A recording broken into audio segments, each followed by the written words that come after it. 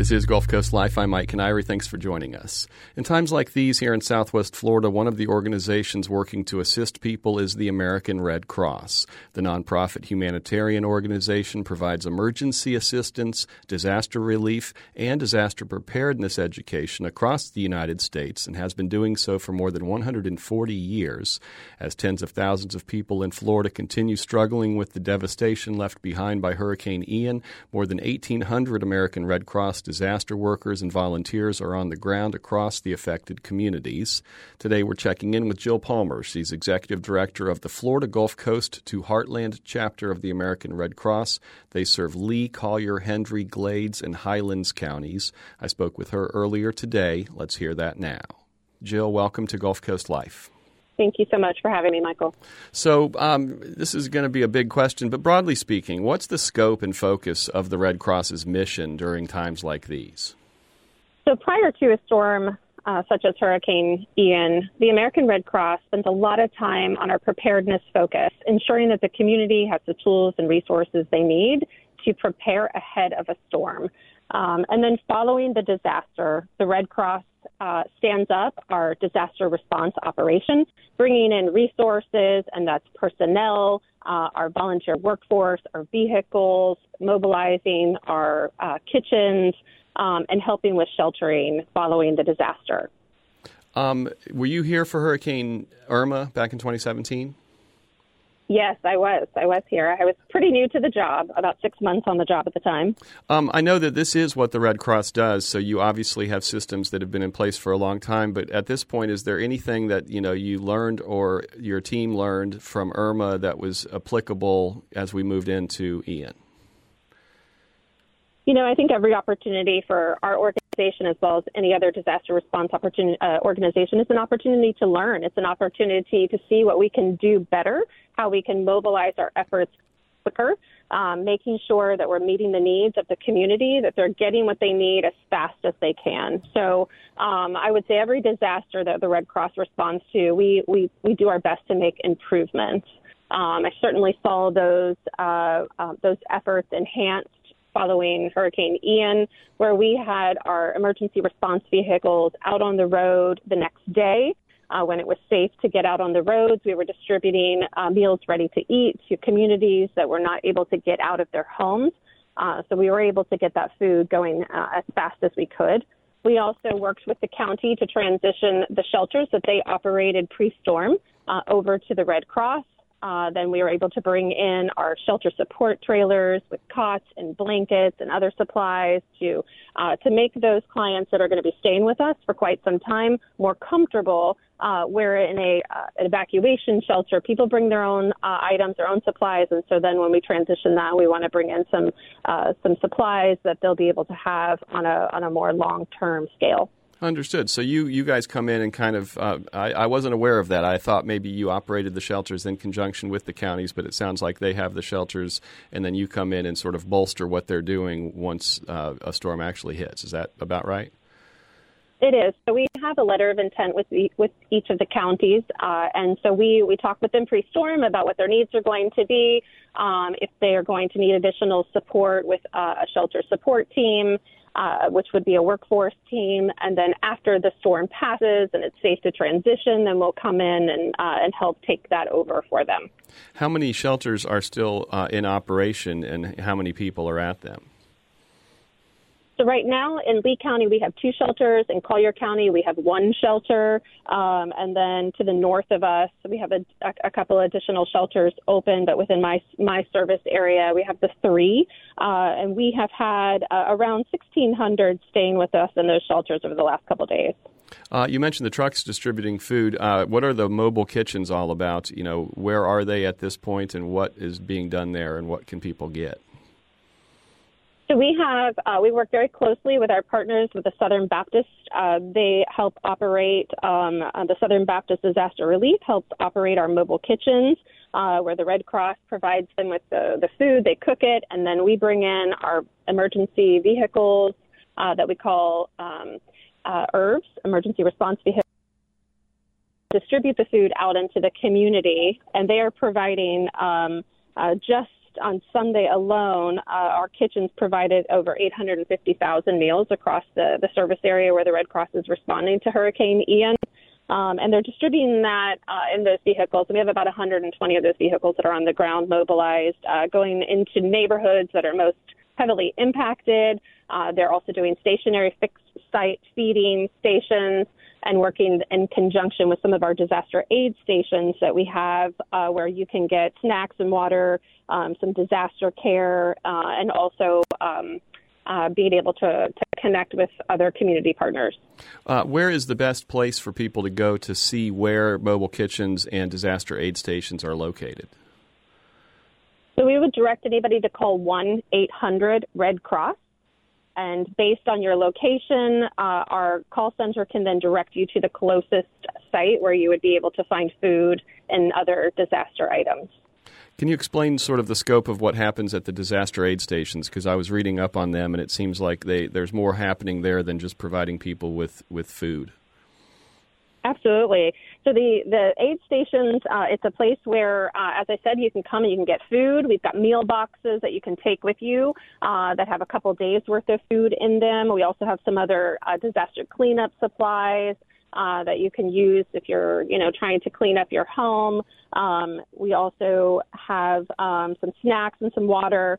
There's also other disaster services that would be there to be able to talk with you about your disaster, help you navigate what the recovery process is going to be. Several of our stations are also equipped with a Starlink satellite, so if you need to get access to Wi-Fi, you'd be able to go there and have access to that. And is also an aspect of that has to do with providing people with mental health support? We can certainly make referrals. Several of the stations have disaster health services and disaster mental health service volunteers that are there. And you can imagine, the loss and the trauma that our community is going through. Those are certainly areas where we have a need. I read that the Red Cross has teams that are sort of compiling data on how much damage has been done and where in order to maybe, help with recovery longer term. Can you explain what that's all about? So we have volunteers that are on the ground doing damage assessments, and they are going through the community into the affected areas. They are pinning all of what we would consider heavily damaged or destroyed structures, so that we have a good overview of where the heaviest hit areas are in those unlivable conditions. The Red Cross has not rolled out any direct assistance at this point, direct financial assistance, but that is something, after we get through this immediate life-sustaining response that we're in right now, that we look at going into, the next month or so, depending on how the response is going at this point. You have people just right now, our number one focus is to make sure that people have a safe place to be, that we have our shelters, that anybody can come to the shelter. Even if you don't want to stay, you can come to the shelter for a meal. You can come there for health services, for mental health services, to pick up some supplies. Those shelters are a safe place, and we just want to ensure that everybody in the community knows that they are welcome to come to a shelter. Understood. You have people from all over the country that come in and help with this kind of effort, right? We do. We currently have volunteer and staff from all 50 states and District of Columbia that are here responding to our disaster in the community. It's pretty phenomenal. Those vehicles that come from all over, on any given day, we might have 5 of those emergency response vehicles located in South Florida. We currently have 120 of them here. So they drive from all over. I just met somebody at the shelter this morning that was from Hawaii, and also that there was another volunteer here from Guam. So it certainly takes a community to help us respond. That's the amazing power of the American Red Cross, that we have these resources that we're able to deploy in, and that we can ramp up the scale and the scope of our disaster, and that we will be here for weeks and months to come. So by extension, then when disasters hit other areas, then workers and volunteers from here go help there, right? Absolutely. Our chapter here in Lee Collier, Henry Glades, and Highlands, we in the South Florida region probably deploy outside of our area the most volunteers across that 13-county area. Our volunteers are extremely generous with their time. A deployment is 14 days. So volunteers that are coming into us are here, giving up of their time to help our community recover. Many of them are choosing to even extend their deployment and stay with us even longer, which is just really remarkable when you think about the sacrifices they're making. But they also understand that there's a significant need to help our community. And we also are, extremely excited to welcome in what we call event-based volunteers. These are local community volunteers that have perhaps never volunteered with the Red Cross before, but they've called us. They've said, hey, I've got time. I want to help. What can we do? We do an intake process with them, and then we staff them to an area where we might have a need, and that could be at a shelter, that could be at a warehouse, that might be helping one of our kitchen sites. That might be helping with the feeding. So based on what their availability is, where we have a need, our volunteer services team is helping put those folks to work. So if there are people listening who want to help, you're able to put them to work relatively quickly? We are, yes. So there's, like I said, a short intake process, a brief orientation just to make sure that they know what is expected of them. And then we can put them to work and they can sign up for a shift, usually the next day. And the best way to find out about those opportunities is 1-800-RED-CROSS. Okay. And other than volunteering, how can people help? Is financial support the primary thing, or are you also looking for donations of items that people need? The financial donations is what it enables the Red Cross to be able to deliver our mission. We don't get government funding for our disaster services, so it takes the generosity of the community to be able to help us with this immediate response, and then also as we go forward in the next weeks and months to come, even looking long-term at long-term recovery. So financial donations will enable us the opportunity to get the items that are most needed to where they're needed. So if a client has a need for baby wipes or formula or, a specialized product, those financial donations lets the Red Cross be able to put them to work where they're best needed. And also, another way to help if financial donations are not in somebody's ability is the volunteering of your time and your talent, being able to give to others that are experiencing a disaster. We absolutely couldn't do what we do without our volunteers. How are your local volunteers and staff members doing? Because, helping others can be difficult if you have gone through something that requires help, if you know what I mean. I do, and many of our own local volunteers were impacted by this storm. We were here, we live in this community, but we were able to mobilize those that were able to safely secure their own homes, felt like they had things pretty well settled, and they were ready to come to work and help us. They've done this quite a bit. They know what it's like to be working for a disaster response organization. They also understand that 90% of our workforce are volunteers. And so they raised their hands and said, put us to work, let us know where we're needed. But of course, we had many of our own local volunteers that were impacted by the storm. You grew up in Fort Myers, right? I did, yes. What's it like to be doing this kind of work in a place that you have such, deep roots? It's really quite inspiring to do this work, Michael. I've deployed to other disasters. Last year, I deployed to Louisiana for 2 weeks myself following Hurricane Ida. I deployed to North Florida prior to Hurricane Michael, was there for 2 weeks. I was here for Hurricane Irma. I have seen disasters, but I also see the amazing resiliency of communities and the humanitarian effort of not just the American Red Cross, but all of the organizations that come to aid following these disasters. So as I drive around and I interact with the community and our clients, it really does a lot to just fill your heart with gratitude for, one, how grateful people are that somebody's here to help them. The day after the storm, I was driving around in the Iona-McGregor area, and I was handing out water and snacks. It's what I had loaded in my car. And as I handed a woman a water, you could just tell that she just needed a little something. And I asked her if I could give her a hug. And just stood there on the side of the road and, just let her sob on my shoulder. And being able to bring that comfort and hope to somebody who is having probably one of the darkest moments of their life. I know what it's like to be a client of the Red Cross. I lost my house to a fire about 12 years ago myself, and I know what it's like to stand out in your front yard and have nothing left. And so when somebody comes up and just says, I'm here for you, I care about you, can I give you a hug? And I hope that when people see the Red Cross coming and they see that cross on the side of our vehicles, they know that we're here to provide comfort and compassion, and that we will help our community get through this. Those are all the questions I have. Are there any aspects of what's going on that I've overlooked that you'd want to highlight, or just any final thoughts?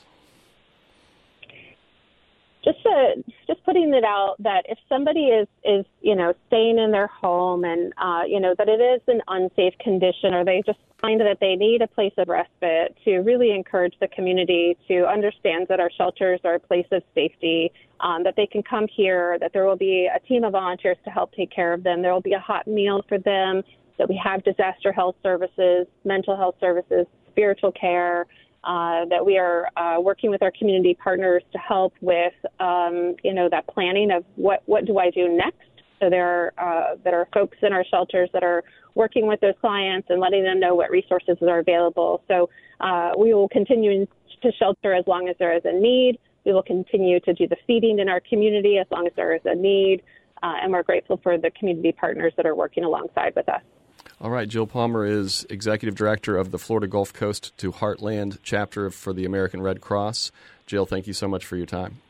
Thank you, Michael, so much. I appreciate it.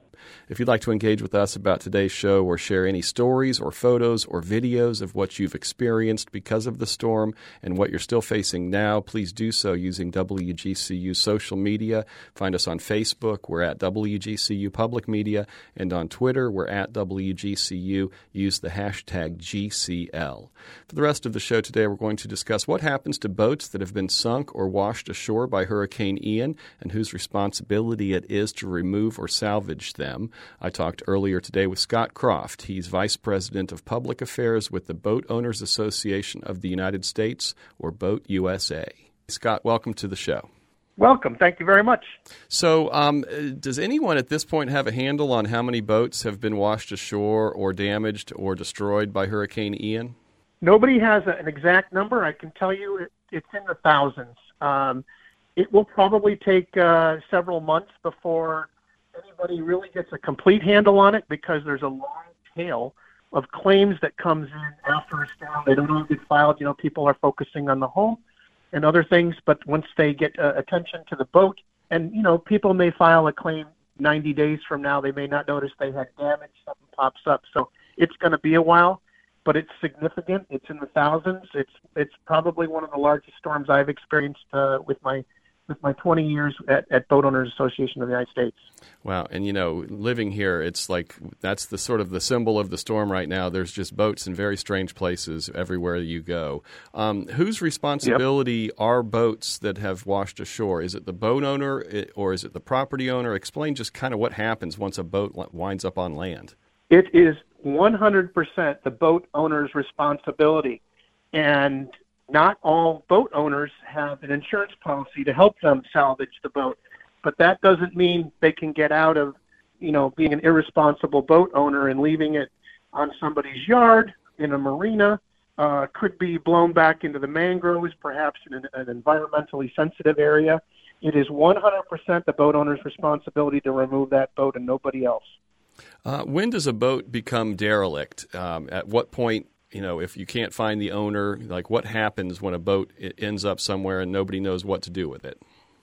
Sure. After every storm, there are vessels that are blown into places that may be difficult to get at. Unfortunately, there are some vessel owners who are irresponsible and they abandon the vessel. For whatever reason, they don't have perhaps the funds or the professional assistance. Perhaps they didn't have an insurance policy to help them out with the cost, because it can be very significant, getting a boat out of a tricky spot. But the boat owner really has to step up and prevent that boat from being derelict. And it's been an issue in the state of Florida for many years, hurricanes or not, with the issue of some owners deciding to leave their vessels and abandon them in places. And unfortunately, they become environmental issues. They become eyesores. They may have the potential to carry fuel still aboard. So they just end up polluting our waterways and actually make it worse for all the rest of the responsible boat owners out there. Is it possible to say, and I know this is a very general question, but, I see a boat that's been washed, 200 yards from the river that I live near, and it's laying there. Is that going to just automatically going to be a total loss, or are boats sort of resilient in the sense that they can still be fixed? That is a good question, and that answer I cannot answer. What generally happens if the boat is the cost of repairs exceeds the value of the insurance policy if it's insured, then the boat is salvaged and liquidated or perhaps given back to the owner. For owners who do not have insurance, those decisions are made by them. But generally speaking, you can't leave that boat there, no matter what condition it is, no matter if it's repairable or not. But yes, there are quite a few vessels that are damaged in hurricanes, and they are repaired successfully. They may not have water intrusion inside the boat. It's fiberglass work. A lot of what we call, scratch and dent. A lot of that goes on even when boats just float up out of their home port or something and end up against a building or something like that. Generally, the value of the boat is retained, and it's a lot of fiberglass work. So you will see vessels like that recovered if the value is there. What about a boat that winds up in an environmentally sensitive area like on mangroves? Is there permitting or challenges, or do the rules kind of change in a disaster like this? Absolutely. No matter what, we tell folks if you're going to go salvage a boat, you need permission, whether it's in a mangrove, an environmentally sensitive area, or for that matter, in a marina. There's a lot of fuel oil that's often spilled. I've been down to several hurricanes, and they're just nasty, polluted places. You don't want to be caught smoking. So if it's in a mangrove, you are most likely going to have to deal with whoever manages that mangrove, whether it's FWC or local, local government. But those areas are especially vessels cannot be left there. And I would dare say those boats are the priority vessels for everybody to remove and get out of there as quickly as possible. But they do present challenges. You can't get in there often. You got to be the agency that usually runs like a park or something like that. There's certain things that are prescribed that you must do to prevent further harm to the area while you're salvaging the boat. So it can get expensive. So that's another good reason to have an insurance policy. But those vessels are a big problem. Have been a big problem for Florida in the past, and they've tried to address that. But after every hurricane, we see vessels that are abandoned, sadly abandoned. Last question. It seems to me like it must be a huge task to, retrieve a sunken boat, especially a really big boat. Is that just something that you need a crane for, or how does that even work? Yeah, that's not a DIY at all. In fact, if any boat, pretty much any size vessel that's been submerged or is still submerged, that's not going to be something for the homeowner. The state does have an abandoned derelict vessel program. It is not meant to address the issues after a hurricane on the scope of the lost vessels we have. Florida's abandoned derelict vessel program has been working quite well, but it's meant for ongoing vessels that they find, such as the one you may have previously mentioned. But the scope and volume of vessels after a hurricane like Ian that are washed up, to be fair, it's going to be a challenge even finding these vessels. It may take several months before you find a boat, and then you may not find the boat whole. I've been in the past where the only thing left from the boat was the engine because it was the heaviest thing, and the whole structure and the rest of the boat is missing. So you'll see, parts of vessels. So it may not even be the whole vessel, but the cleanup needs to happen, whether it's just pieces of the boat or the entire vessel. It needs to be removed, and you can't rely on the state to take care of that. That is 100% the owner's responsibility. All right, Scott, that's all the time we have, but I appreciate you passing along this great information. Scott Croft is Vice President of Public Affairs with the Boat Owners Association of the United States, or Boat USA. Scott, thanks for your time. You're welcome. And thanks also to our earlier guest, Jill Palmer, Executive Director of the Florida Gulf Coast to Heartland Chapter of the American Red Cross. To find a list of the mobile kitchens and disaster aid stations they're currently operating, call 1-800-RED-CROSS. That's 1-800-733-2767. If you missed any of today's show, you can always hear episodes in their entirety on our website, wgcu.org/GCL, or wherever you get your podcasts.